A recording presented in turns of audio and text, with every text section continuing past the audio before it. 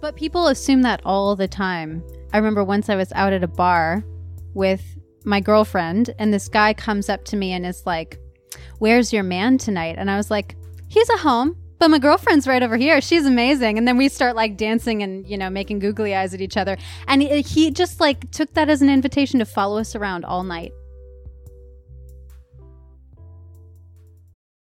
This episode is brought to you by Visit Williamsburg. In Williamsburg, Virginia, there's never too much of a good thing. Whether you're a foodie, a golfer, a history buff, a shopaholic, an outdoor enthusiast, or a thrill seeker, you'll find what you came for here and more.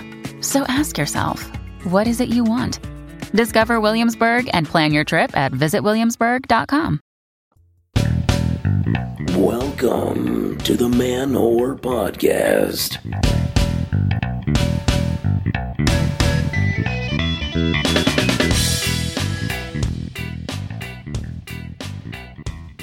Shout out to all the dick havers whose balls are disproportionately larger than their soft dicks, which is both a flex and a visual drawback. I salute you. This is Billy Procida, and you are listening to the Man Whore Podcast. Oi, my voice. Not sounding great, everybody. I'm not sick. I was just too loud at an orgy on Saturday. I just kept shouting like, "Do you consent to this? What? Do you consent? Are you sure you consent to this? Why would you consent to this?" Okay. That got a giggle the last time I was on a microphone. What's up, everybody? Welcome to the show. This week on the pod, I have got on author Emily Gindlesparger.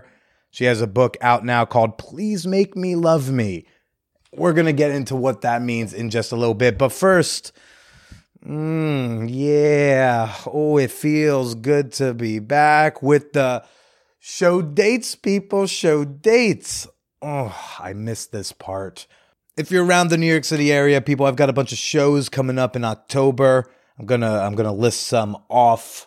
I'll also throw them into the show notes. But October 4th, I'm going to be at Tiny Cupboard on the 10 p.m. show. Valley Stream, New York. October 5th, I am at Zaphire's. October 6th, I'll be at the Bridge and Tunnel Brewery over in Queens. October 10th, Greenwich Village Comedy Club on the 7 p.m. show. October 12th, I'll be at Essence Bar on Atlantic Avenue and Jersey City. I'm coming back on October 20th at Pet Shop. You want to see me tell some yucks? I'm back into the swing of doing that. I might even repeat the thing I just said before about the whole, what? Why would you consent to this? Okay. That's a joke about water sports without being a joke about water sports.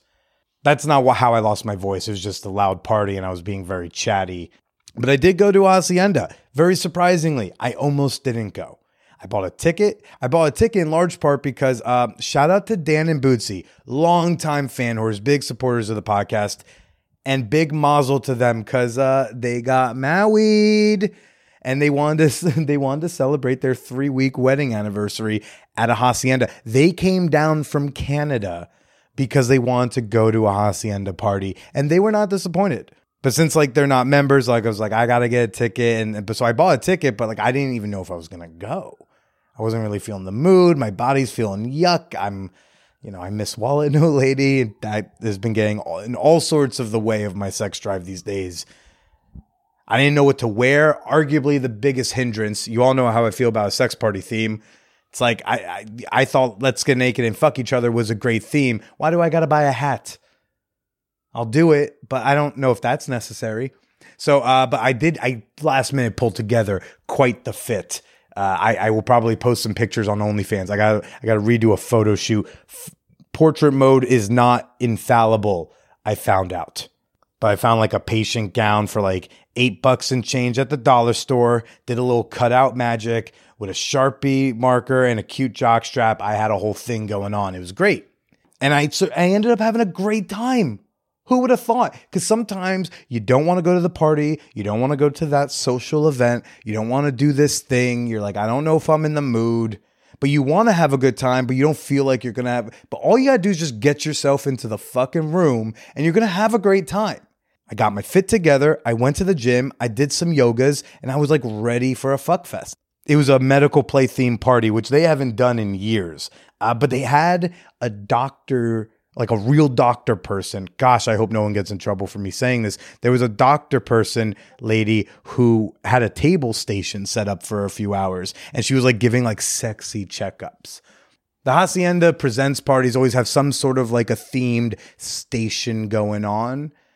Usually like low level interaction. You can maybe get some soft touch involved. Maybe it's a photo shoot thing, whatever.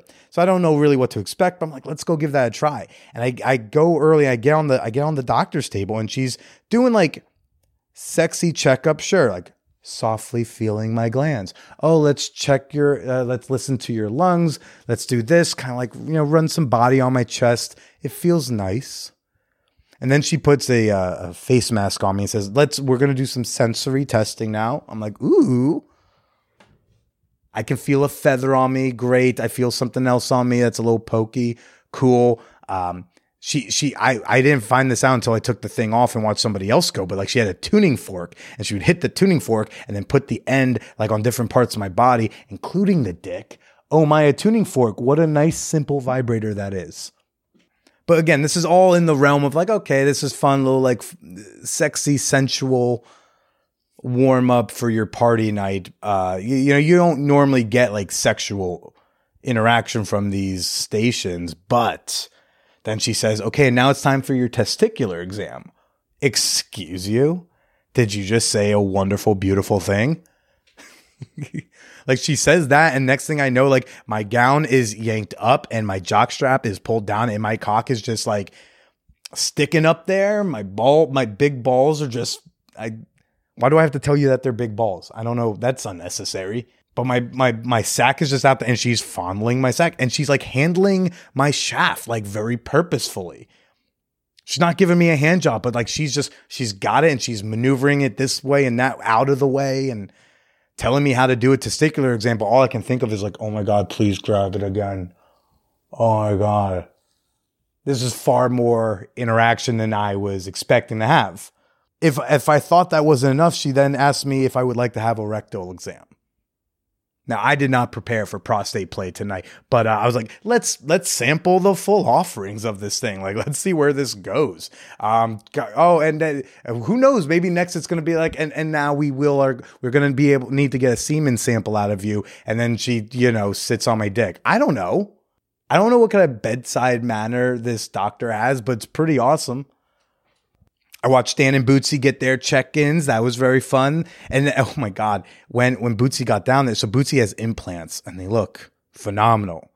There was an actual resident assisting the actual doctor and she was like showing him how to like do a breast exam on someone who has implants. I'm like, this is above and beyond the best themed station I've seen at a Hacienda party, I think maybe ever. This is great.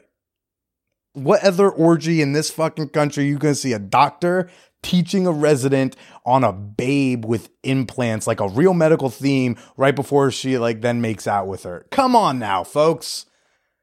A great party. And now later in the night, like I come across Dan and Bootsy and they're talking to the doctor and I walk up, I'm saying, hey. And then kind of like next thing I know, the doctor just asks, y'all want to go play? Her and I, aside from my exam, I don't think she even knows my name. We have not like connected. She hasn't complimented me. There is nothing that makes me think she's like interested specifically in me. And that's because I don't think she was. I mean, she wanted to fuck Bootsy. That was like very clear. I don't think Dan and I even mattered. I think Dan and I were next to Bootsy. So she's like, I will bring these dick havers should we have use for them. And we go downstairs, we found this spot to play. Oh God, it was really funny because we're like getting into this corner space that was open. And then this woman comes over because she like lost some clothes. So she's like looking for underwear. She's looking for a sock. We're saying like, no, I think we gave you the sock. She's like, no, I think there's still one out here.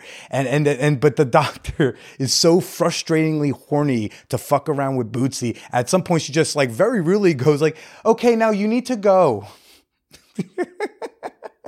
Like, I just got off shift and there's this total babe I want to make out with. You need to leave. I mean, look, I'm just saying that if I had said that to that woman, I think a guardian would have come over and had a conversation with me about how to be more. It's fine. I had a good laugh out of it. But then, yeah, it was just, for all the orgy talk I do on this show and in life that I've done, I don't think I've been in like a group sex scenario quite like this, where someone who I have zero connection with, who I don't know if she's even interested in me, I've been invited to the orgy puddle, and we're just like really straight ahead saying, hey, what's the boundaries? Here they are. Cool. Let's touch stuff and lick stuff and do things. Okay. I'm game. Let's give that a go. Dr. Lay's making out with Bootsy. I'm going down on the doctor. I'm not really sure what Dan was up to. I'm sure he was doing something up there that I couldn't see. And when I started to have sex with the doctor, I like realized, oh, I'm a prop. Because again, she's interested in Bootsy. I don't think she even knows my name. And normally, if I can't tell why someone is fooling around with me, or if I'm not doing a good job fooling around with someone, I actually get more uncomfortable and I kind of don't even want to anymore. As I've talked about often, I need to have a connection with the person, or I got to have a connection with the scene. So in the past, when I've been a prop, I've known I was a prop from the jump, because it was like, I'm invited to this gangbang. I've been selected for the gangbang, but my purpose here is to just like make sure I am hard and fucking this person in a somewhat competent manner. I don't even have to do it well, because she's just going for volume or whatever the scene entails, right? So I got to connect to the scene or the person. And then this, I'm disconnected from a portion of the scene, because I don't even necessarily know, what my usage is as a prop. But then like in my head, I finally put it together, probably on like thrust number 3. Oh, I don't totally matter here. Like, she wants to play with Bootsy, and she'd like to be fucked while she does it. And that's truly all I got to do. At least I think so. Or maybe I was supposed to do a better job. I know this wasn't my best showing. Bootsy smoked me up early in the party. I didn't even think I was going to fuck anybody, because I was like, when I'm stoned, somewhat useless with a new partner.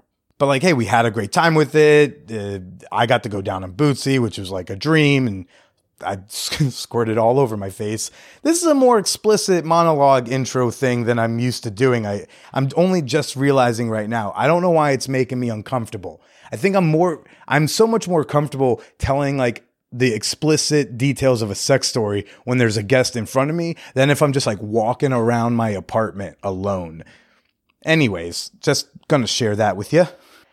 What's the point, Billy? What's the point? I think just throwing yourself into social scenarios where you kind of want to go, but it's not that you don't want to go, you're just nervous about it. Is anybody going to like me? Is anybody going to want to talk to me? Is anyone going to want to dance with me? Is anyone going to touch my genitals? That birthday party that seems fun, but you don't know like a lot of people there. The dance night at the club that you've had circled on your calendar for 3 weeks, but like you're really anxious about it. Like, just go. Get out there. I'm so happy I did, because otherwise I would have stayed home. I would have smoked some pot. I don't know. I probably would have jacked off thinking about the last orgy I went to. And then I probably would have woken up the next day being like, I don't know, maybe I should have gone to that party. Not because of FOMO, but because like I wanted to go. Why didn't I want to go? I was just nervous. I was in my feels. I was a little anxious.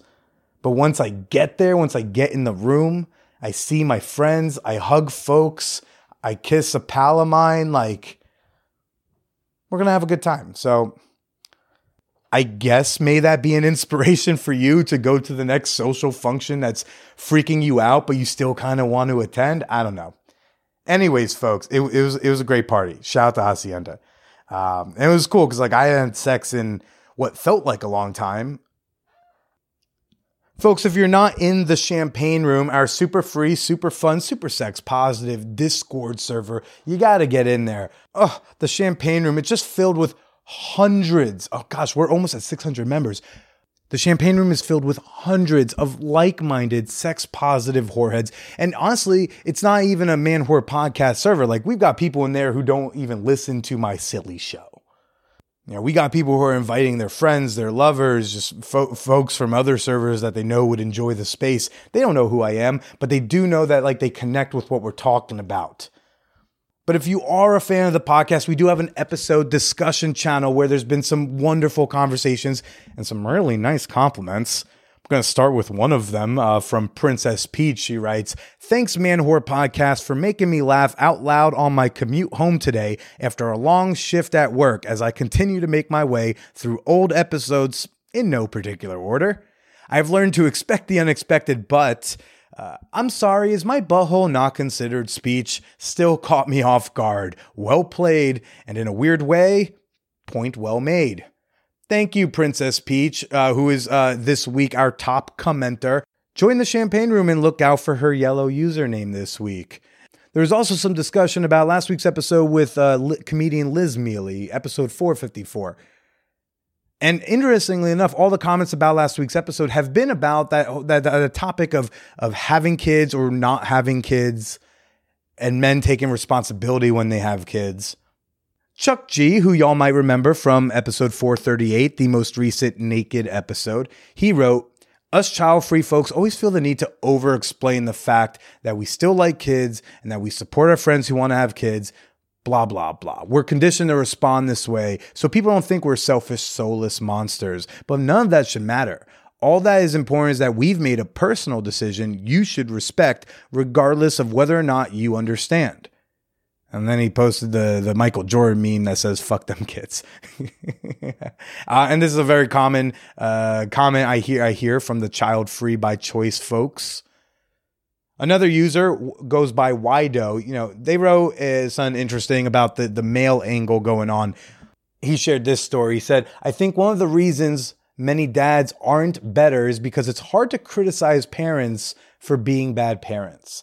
I think it's a good rule to follow generally, but it lets slacker dads off the hook. To give an example of this, I have an older friend who, whenever I see him with his family, is always slacking off. His wife is always watching the kids, and when I'm there, I end up having to do it too. I asked my wife if I should talk to him, and she said not to because I see him so infrequently. Around a year ago, I was talking with another friend about how the guy having his wife always watch the kids pissed me off, and we were both angry at the guy, and we pitied his wife, who at the time was pregnant with a fourth child, and so we came up with an idea. We wanted to punish the guy and do something nice for the wife. So we decided to put some money together to get her an Airbnb or hotel to stay somewhere for the weekend. That way she could get away from the 3 kids before adding a 4th to the mix and saddle the asshole with all 3 kids by himself for the weekend. In the end, we got the soon-to-be mother of 4 a short trip away from the kids by being a bit more direct, but I still haven't told the old friend that he's a slacker when it comes to watching the kids. And I'm not exactly sure how to. The basic thing that I guess I'm saying is, how do we put social pressure on men to take more responsibility as a parent if we cannot comment on a man's parenting? I think that's a very interesting question. Y'all should pop into the episode discussion channel in the champagne room, give your thoughts, respond to Wido, or you can always shoot me an email at manwhorepod@gmail.com. You very well may hear your response on the show. All right, before we get to this week's guest, Emily Gindlesparger. Gosh, that name, so many syllables. Let's do a quick fan whore appreciation moment. Yeah, rock on. Party on, Wayne. Party on, Garth. For those of you under the age of 26, you may not know what that is, and that's okay. Why do I do that? I don't need to constantly shit on people younger than me. I think it's just me trying to instill a sense of superiority in myself over a group of people I do not know who maybe don't deserve such criticism. I just don't feel that bad about it because of what they say about our genes. You hear me, Gen Z? I feel like you fired the first shots, but I'm calling a truce. I'm going to pull back. Please do the same. Leave our bangs alone. I don't even have bangs, but I just, I'm defensive for my millennial peers. Okay, this all went off the rails. What am I doing? Fan whore appreciation moment. This is the part of the show where I like to give a shout out to members of my fan whore community of all ages on Patreon. Fan Whore Nation is like kind of the bedrock of my business model of what I do. The fact that y'all support me at $2 a month, $5 a month, $10 a month, whatever it is that you've been able to scrounge together month to month to throw my way, I mean, it is deeply appreciated. And it's the reason I'm able to keep doing what it is I'm doing, which is not just being antagonistic to Gen Z, who really, I just want to hang out. Can we hang? Y'all can't see my face right now, but I'm embarrassed with myself. I want to say thank you sincerely right now, regardless of his age, to Brett Lofgreen, Punk, buddy. I've been loving your interaction in the champagne room. I love that you've become such a regular member of the community, and I think you got super cool hair. I don't care what any generation says about it. Thanks for being a member. Thanks for supporting the show. And I also want to give a shout out to Genevieve Lenore. Boom. BXBX. Thank you for supporting the Man Whore podcast on Patreon. You seem like you do good work. You seem like a very nice person. Thanks for doing what you do. If you find a couple dollars in change in your seat cushion, in the cup holder in your car at the end of the month, if you could throw it my way, gosh, would I appreciate that. Become a member today, support the pod you love, and gain access to bonus content at patreon.com/manwhorepodcast. That's Patreon, patreon.com/manwhorepodcast, or download the Patreon app and find me on there. Folks, the next hot movie night. Oh my God, it was so much fun, but like we've already gone far over for this intro. We had such a great time last Thursday watching part 3 of Taboo American Style. Too many of y'all are sympathizing with Nina, and I find that problematic, but that is okay. We are going to conclude the saga with the final part, part 4, on October 13th, 10 p.m. Eastern time. Join us, but you gotta be a member. Okay. And now for this week's guest, Emily Gindlesparger. She's got a new book out now called Please Make Me Love Me. It is a memoir about the open relationship she has had with her partner. A little bit of a note here. We had some technical difficulties during the recording. Nothing major. You probably won't even notice it, but we had to do a little ADR at times to fix it up. So if you're part of that 1% of podcast listeners who are also audio engineers, and you're noticing, and then like you're the subset of that 1% who's like, yeah, no, it's a free podcast, okay? I think this is a fun conversation. I think we pulled some cool stories out of her. I would love to know what you thought about this week's episode in the champagne room. But for now, let's go chit chat after, a few commercials with Emily Gindlesparger. But people assume that all the time. I remember once I was out at a bar with my girlfriend, and this guy comes up to me and is like, "Where's your man tonight?" And I was like, "He's at home, but my girlfriend's right over here. She's amazing." And then we start like dancing and, making googly eyes at each other. And he just like took that as an invitation to follow us around all night. Well, how dude. dare you be out? Yeah. Really, that was your mistake. Yeah, right. I brought it on myself. What was I thinking? Don't you know talking to a dude at a bar means you want to smash? I forgot that's the cardinal rule. Damn it. This is why I can't go out to bars. Do you have those kind of scenes happen often when you go out? Like, especially when you're out with your girlfriend? So my girlfriend and I aren't together anymore, but yeah, occasionally. It was often, but it was usually less overt than that. It was like people staring at us or offering to buy drinks. But then if you just tell them to fuck off, they go away. So it's usually pretty easy. This guy was like a hanger-on. And I remember he had really pointy snakeskin boots. It was everything about bad? That was a bad joke. Like, I don't know yeah, anything that's about bad. boots. Don't Is there go like that a different direction. skin I should be going for? Is there a different one I should be going for? Well, maybe I the dress like snakeskin this would on be the okay. day to day, so like I don't know what I'm doing. Yeah, The harder snakeskin you might be laugh okay. at that line shows the more true it is. I feel like you just caught me in a trap. I did. It's a comedy trap that we do. Yeah, like I have a joke about like my birthday and how like people use it as an excuse to make unnecessary comments about your appearance. So like my friends would be like, "Dude, you're looking great for 37." And I used to be like, "I'm 29 years old." And the harder people laugh, the worse I felt. Oh, no. I'm one of those people who's not weird about my birthday. I'm happy to get older because I had such a confusing, like, early to mid 30s that now late 30s, I'm like, cool. I'm finally an adult. I'm getting there. You understand what you want and you know how to ask for it. Yeah. Yeah. 37 is way better than 34. Yeah? For sure. How is being in your late 30s better than being in your early 30s? I mean, the book that I wrote was all about like my sexual confusion of my early 30s. And so like it was this glorious time, but it was also a really explosive time. And just a lot of drama and chaos. And it took a while to kind of sort that out and figure out what I want. Mm-hmm. So... Well, it's a good time to say I'm here right now with author Emily Gindlesparger. Good Did I get job! It? Oh, I'm so proud of you. Anytime I get a confusing name right, I'm way too proud of myself. Welcome to the show. Do you consider yourself, going back to what I was bringing up before, so do you consider yourself more of like a reserved, like prudent, non-monogamous person?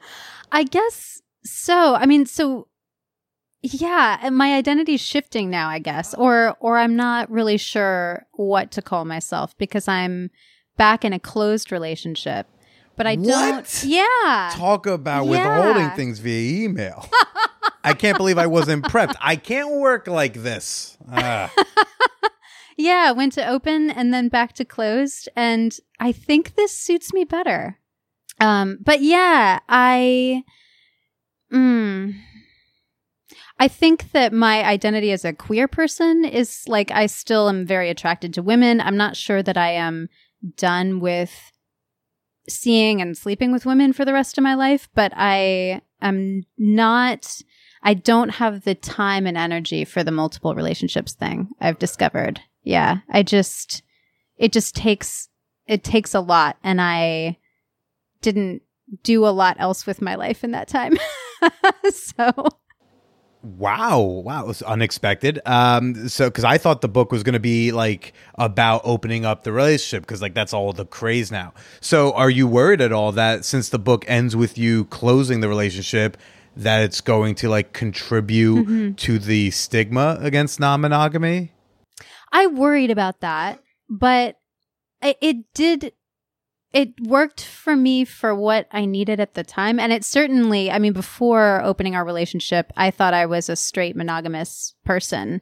And that wasn't because I was a straight monogamous person. It was because I had never questioned I just never questioned much about my sexuality at all and hadn't really explored it. And so it was really successful in helping me understand more about myself, learn more about myself, and then ultimately just didn't end up being the lifestyle that I want. But I don't think that that's I don't think that's a failure at all.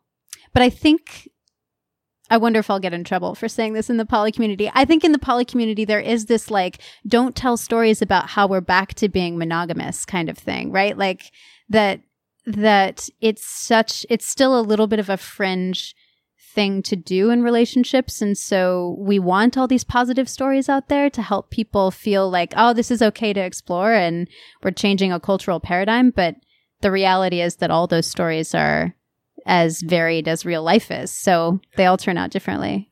And it's like, yeah, there are negative experiences in non-monogamy, of course, but it's like, I think there's a collective nervousness right now. It's like, oh, people are finally paying attention to us.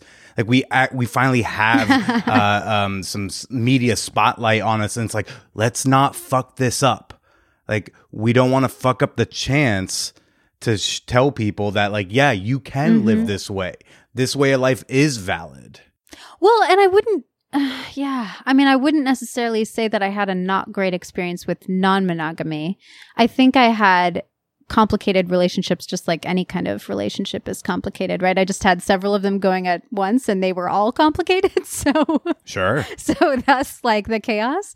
But yeah, I think that one of the most valuable things was getting me to I really had to sit down and think about what I wanted. And that was something I was not good at thinking about or identifying or certainly speaking to before. You know, it was like most of the things that happened in my life, I kind of romantically and relationship wise felt a little bit more happenstance than planned. Felt a little bit more like I wind up in this thing and is that right for me? And let's figure it out. And now I'm a little bit more proactive about like figuring out what it is that I want in advance and going for it. Finding your way into things and then deciding whether you like them versus figuring out what you want and then going for it. I think both are valuable, but I certainly didn't have that second pathway for a while. And it sounds like it's not like, oh, we're closing back up and we're closing back up forever. It sounds like the door is always open for communication to like say, hey, I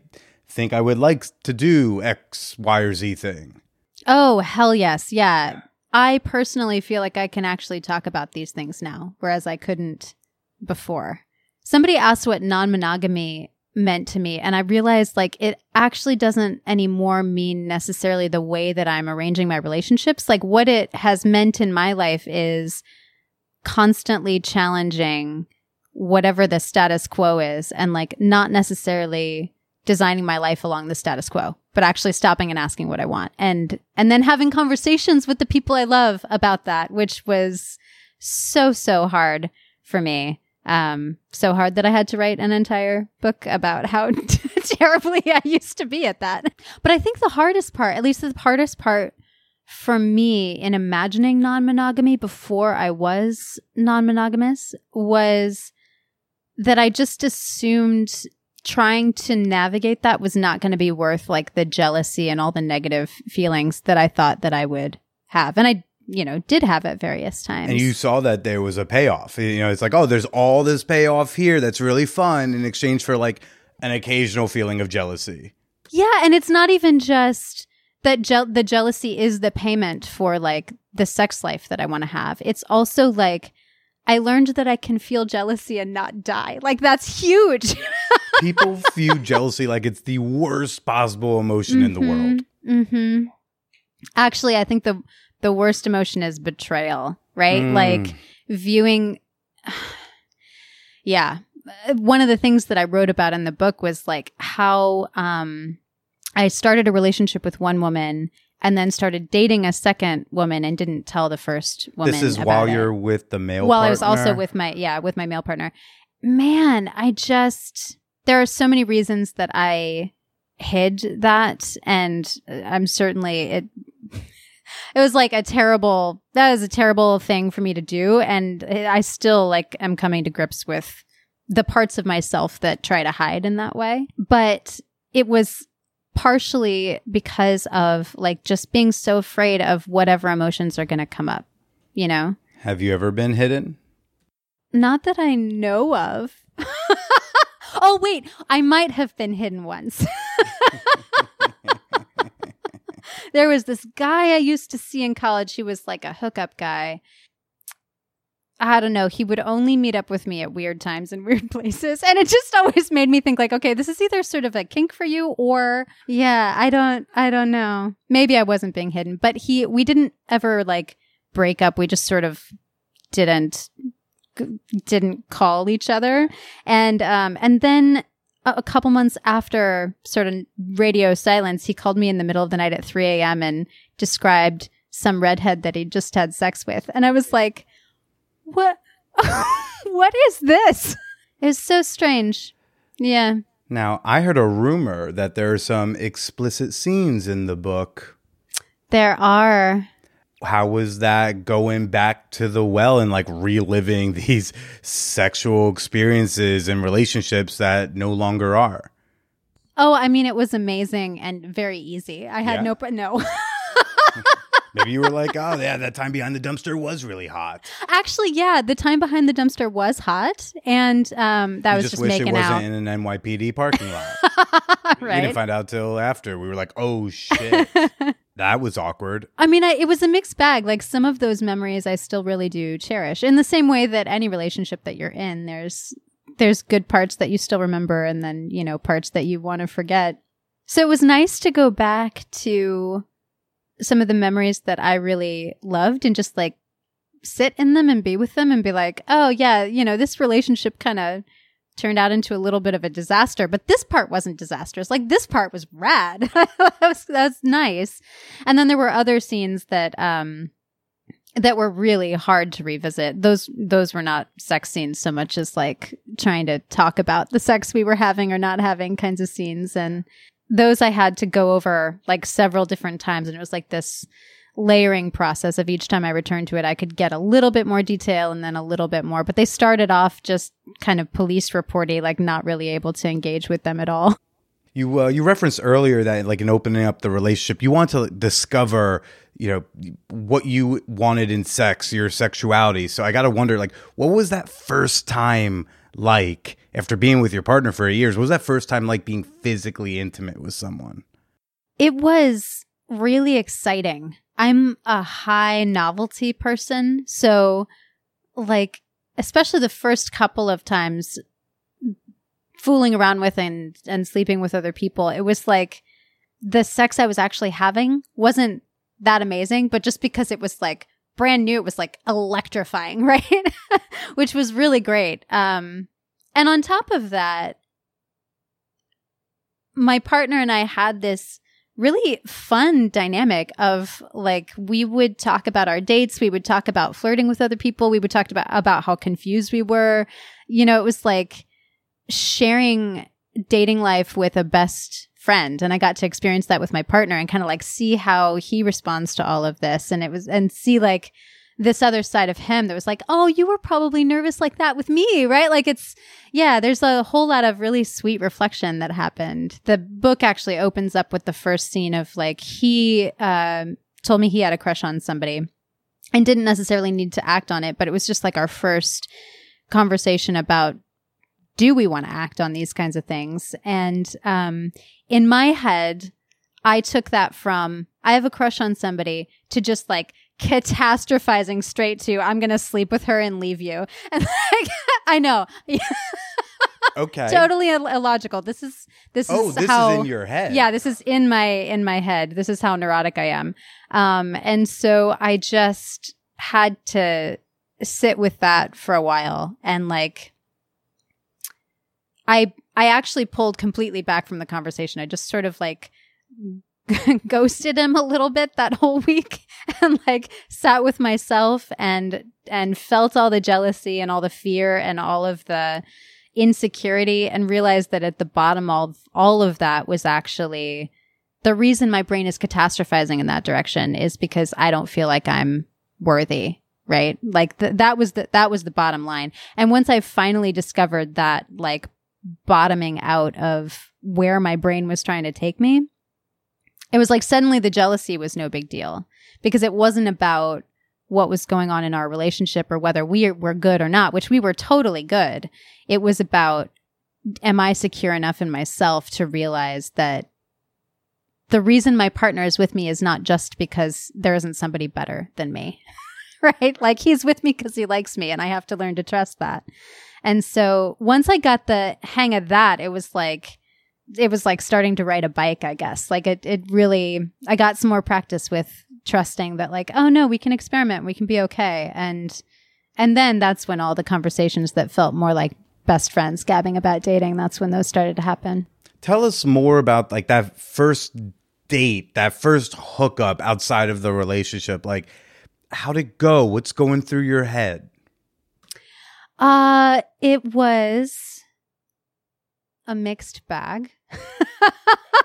I think that it was with a guy, and I think he was. Sorry. That's not why it was a mixed bag. There are plenty of guys that are great in bed. No, I think. I'm so hesitant to talk about like what might have been going on inside of other people, but I think that he was hesitant about being with me. I'm not sure that it was the easiest thing to be with somebody who was partnered. And so it really was just sort of like this flash in a pan fling that ended with me giving him a blowjob and then him just like laying back with eyes closed and doing nothing else. And I was like, oh, okay. But that first time you make the physical contact, whether it's a handhold or a kiss, it's now in a new context, right? Like now it's not just an innocent whatever. Like, you're out at a bar and someone hits your hand or puts a hand on your back, because now it's sexually charged. the first time someone puts a hand on your thigh now, it's different, right? Like it's for a different reason than it's been for 8 years. So, did you feel that electricity, that spark that you hadn't felt since that first date with your partner? Yeah. Yeah, for sure. And I think for a while, actually, our open relationship experiment was like me just trying to get as many reps in of that as I could, because it was so fun. And you'd been with your partner for so long, you did your whole 20s with him. Yeah. Yeah. And both of us were serial monogamists before that. So that was a conversation that we had at the time, was maybe we should open this up because we are planning on being together, for longer. Like we're lifers basically. And do we want to go through life without ever having those experiences again? No, like we want to have our relationship be changeable and be all of those things when we're ready. So yeah, you don't want to be 47 and thinking back like, oh gosh, what else was out there? Yeah, let's get out the way. Like let me run through some dick, let me run through some pussy, and yeah, this is definitely the person I want to die next to 30 years from now. Yeah, totally. Yeah. And if the relationship isn't strong enough to withstand just like some experimentation, then, like how strong was it in the first place? Yeah, that was the argument we eventually landed on, was like basically that we know our relationship is strong enough, right? Like we know that there may be other things that tank them, but it's not going to be us mutually deciding to like experiment in this way. While discussing opening up, did y'all plan like an exit strategy? Like, oh, if this isn't for us, like here's what we'll do. We did, although I don't know. What is that Eisenhower quote? Like, plans are essential and planning is useless. Like, I feel kind of that way about it, because when we started our open relationship, the thing I was most excited about was more like casual dating. Right. And I did not expect that I was going to turn those into longer relationships, which is ultimately what happened. And so, like, there's just a lot more factors involved. Like, our initial conversation was like, if either one of us gets uncomfortable, like you and I are a priority. And so, we'll figure out what needs to happen and like shut down the rest if that needs to happen.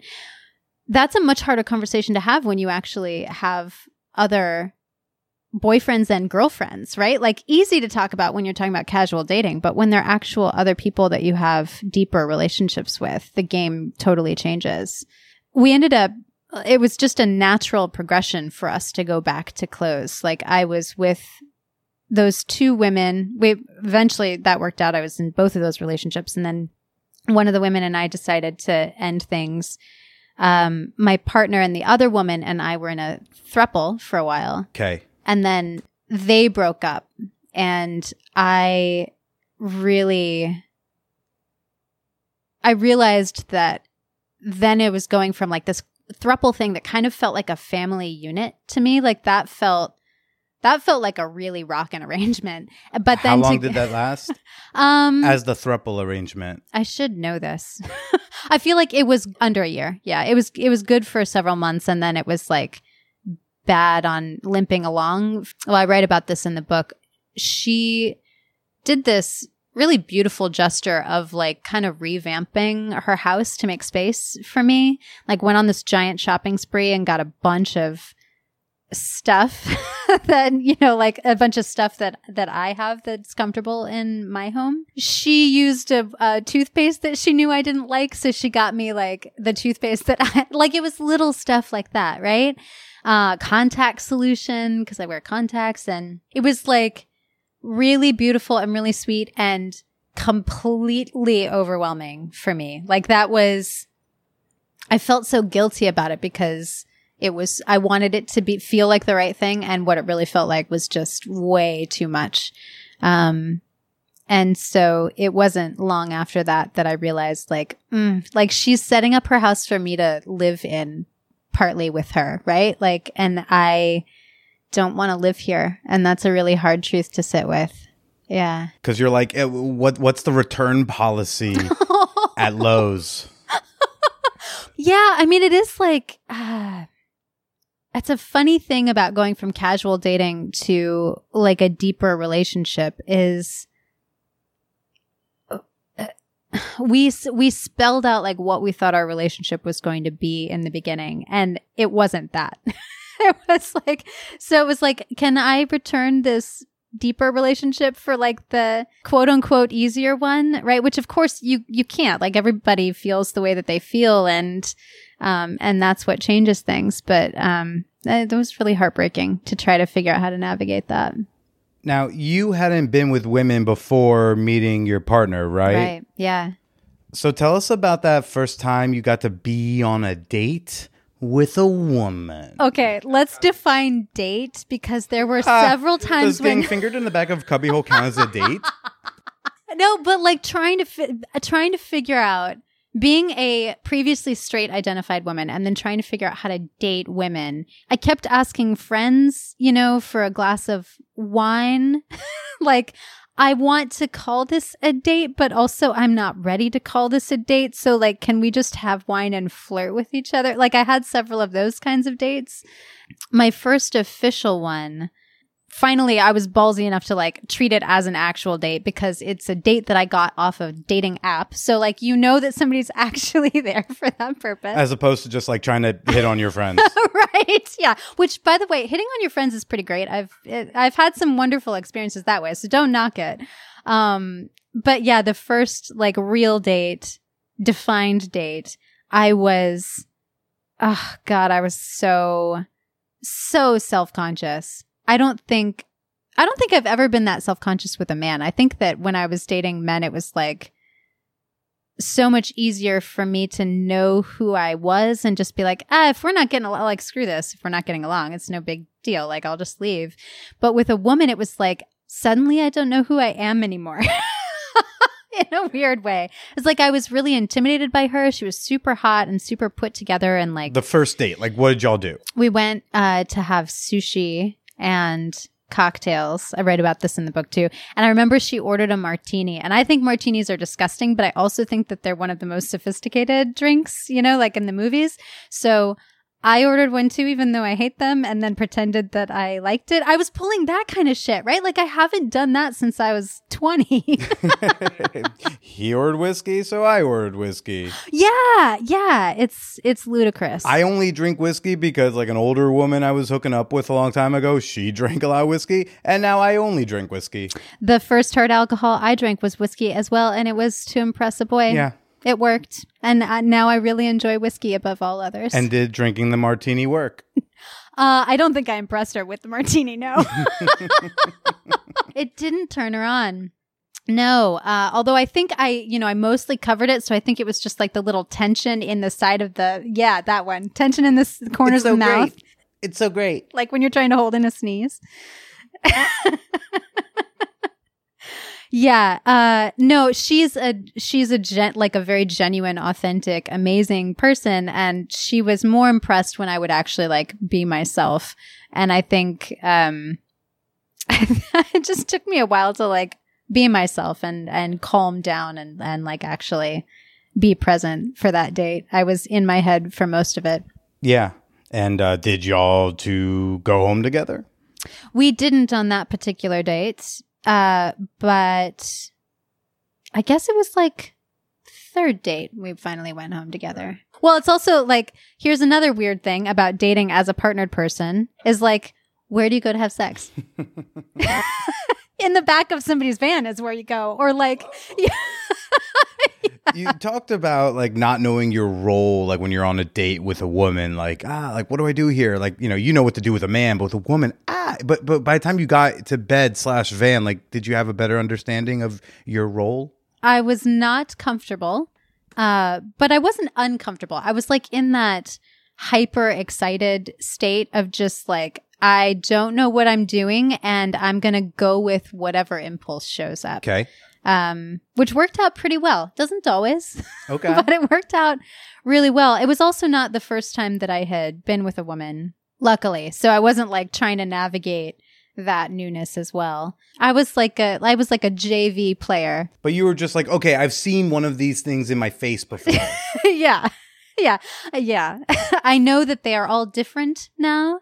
And Did you not know that before? well, I knew it, but I was still surprised. Like, I didn't know dicks could be that different from each other. Oh, dicks are wildly different. And vulvas are even more complex because, like, everybody registers sensations on them very, very Totally. differently from each other, right? So, like, learning that what works for me is not the flavor for a lot of other, like trying to figure all of that out was, I think I was a really bad lay for women for the first the first several rounds. It was more exploratory. Like I did try to take my time to learn, but sometimes, I mean, again, those first experiences were like me and my partner and someone else, and so there was a little bit more like just amped up energy. And so like now I know to take my time in a way that I didn't before. It was like just trying to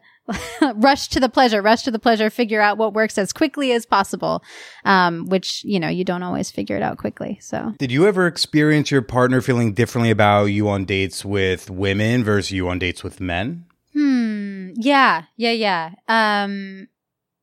Yeah, I don't want to go too much into that because don't want to speak to his experience. He's a much better spokesperson for that. But we had conversations about like he definitely felt jealous when I was with men and not jealous at all when I was with women. And how did that make you feel? Weirdly, like I got on my feminist high horse about it. I was like, it's the same. Why don't you care when I wanted him to be jealous when I was with women. Not because I wanted him to feel jealousy, but it was like, it seems sexist, but also can't really be because that's just how your emotions work. It's not like you're deliberately like, like trying to logic your way through this in some convoluted way.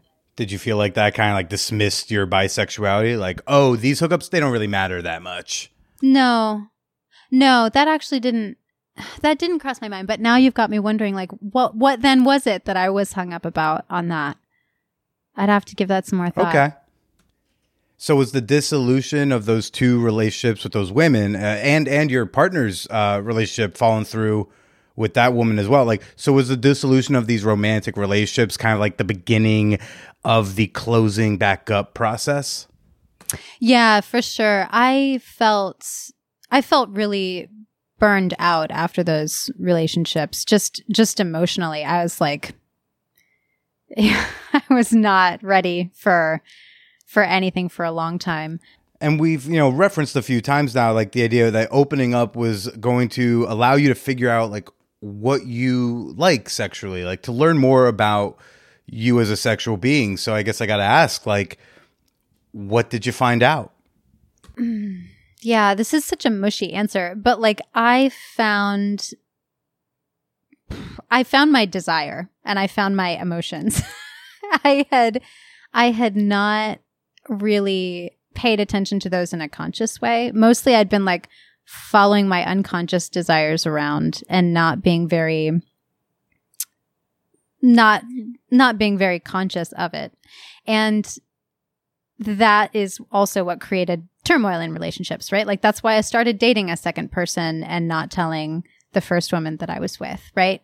That was all driven by unconscious. Which I thought was so funny, by the way. Oh, really? Why funny? Well, because like you're ostensibly you're in an open relationship. They know you're in an open relationship. They know about your partner, your male partner. So like that was chill for them both to know about that. But you were nervous about like them knowing about each other, like the other women. And so that I found interesting. Like, why would they have an issue with your other female partners if your male partner's chill? Well, I mean, that was the assumption that drove the hiding, right? Is like, I don't need to talk about this because we have an open relationship. So like one partner, three partners, what does it matter to you? Which is a really disrespectful. Yeah. That's a really disrespectful way to go about things. But yeah, it was, I was definitely in some denial about like how important that was because these relationships were at the time the first one was transitioning from like casual to deeper. And then the second one was totally casual. And so like I was just in denial. Like literally when I would hang out with the first girlfriend and it just the idea that I should be telling her about other things going on would just not be present in my mind. It was like blank anyway. But you found your like conscious desire. Yeah. Yeah. Because having made that mistake and making that mistake because of the blankness, right? Like realizing, oh, I'm creating a lot of drama and chaos in my life because I am just literally not attending to myself. Like I'm not paying attention to what's going on inside of me. And then I'm not like talking about what's going on inside of me to the people that I love. And so when that came to a head, I really had to sit down and start paying attention to all of my emotions, which was really scary because it was a lot of shame and judgment and like, oh my God, how could I be such an asshole? How could I do that? Beating myself up for months. But making the space to actually like let myself feel all of that and realize, okay, you're not going to die of shame, even though it definitely feels like you were going to for a while. And then starting to get really honest about what I feel inside helped me then start talking a lot more honestly about that with my partners. And I am so much more, I'm just much more in integrity now.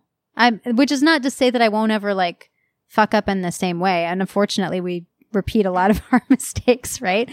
But I'm in touch with myself in ways that I wasn't then. And I am a lot more courageous to talk to people about stuff that matters, to the point of putting out a whole book. So I'm practicing. That's great. No, that's great. But Emily, this was great. Thank you for coming on. Patreon people, you're going to be here in a wonderful bonus episode with me and Emily tomorrow. But for now, Emily, where can people go to follow you, to get the book? Yeah, so the book is called Please Make Me Love Me. It's on Amazon. And you can check out my website, emilygindlesparger.com. I assume people can find the way to spell that from the episode title or something. I'll have it in the show notes. But for now, Emily, why don't you go ahead and say goodbye to everybody? Bye, everyone. Thanks for listening.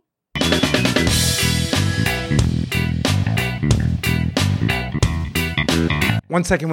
I know you got to get to the thing. Not to the thing, just the next episode that you have in the queue, the next podcast you were going to listen to. And that's cool. That's chill. Just, I got a little bit more content for you if you can hang tight like another 90 seconds, okay?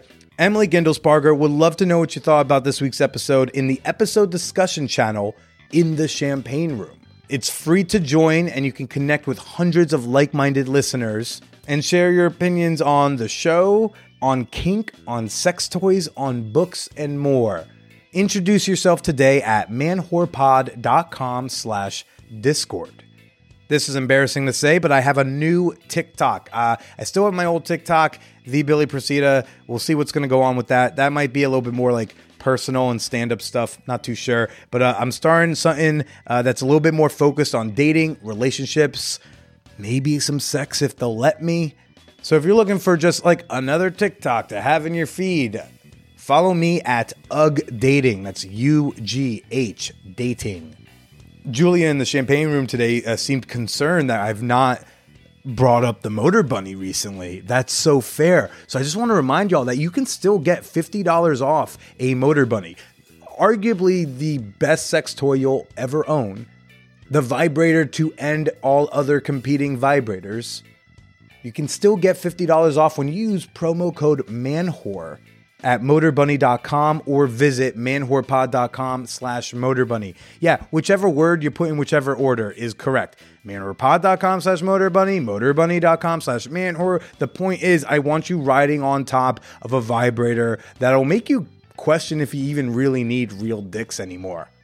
Like probably because if there's like an apocalypse and the power goes out, you know, you can't use the generator entirely on a vibrator, so it's good to have a biocock around to use. But you know, promo code MANWHORE for $50 off a Motor Bunny in case you were like, is that deal still good? Another deal that is still good is I'm actually running a deal on my Patreon. 10% off an annual membership all the month of October. When you sign up at patreon.com/manwhorepodcast, you'll have an option at any tier to sign up for an annual membership, and you'll be offered a 10% discount if you pay it all up front. Just a little deal. If you want to save a little scratch, you don't have to feel guilty about it. I chose to give you this, so it's all good. But to close out the show, before I give you a teaser of my bonus episode with Emily, which is fucking hysterical, I gotta tell you. Before I tease that bonus episode, I'm going to close out with a comment from Julia, our moderator in the Champagne Room. I know we're doing a lot of Champagne Room talk, but this is a really sweet way to close out. She posted in the Pure Positivity channel. Although he will never see this, I'd like to give a shout out to Josh for being just an overall fun dude who took wonderful pictures and taught us all so much about his magical world of cock rings.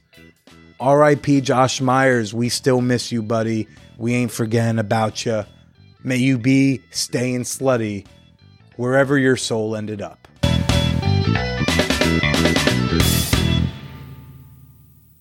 What if How to Throw a Gangbang is a little bit more memoir-y, less instructional? Maybe I'm telling a lot of crazy stories, but they're not like braggadocious stories. It's kind of like, oh my God, I can't believe that happened kind of stories. And the guy is not seeming like the biggest Joe Rogan douchebag in the process. Mm-hmm. Maybe how like, do we soften How to Throw a Gangbang? Like my crash course in sexual liberation. Oh! See, sometimes I can pull it out of my ass. Ha! Oh, that felt hot. That felt good. I like it. Nice. I like it. Like I said, if it ever gets used, royalties. I feel like we got the beginning of something good cooking over here. Yeah. I feel good about that.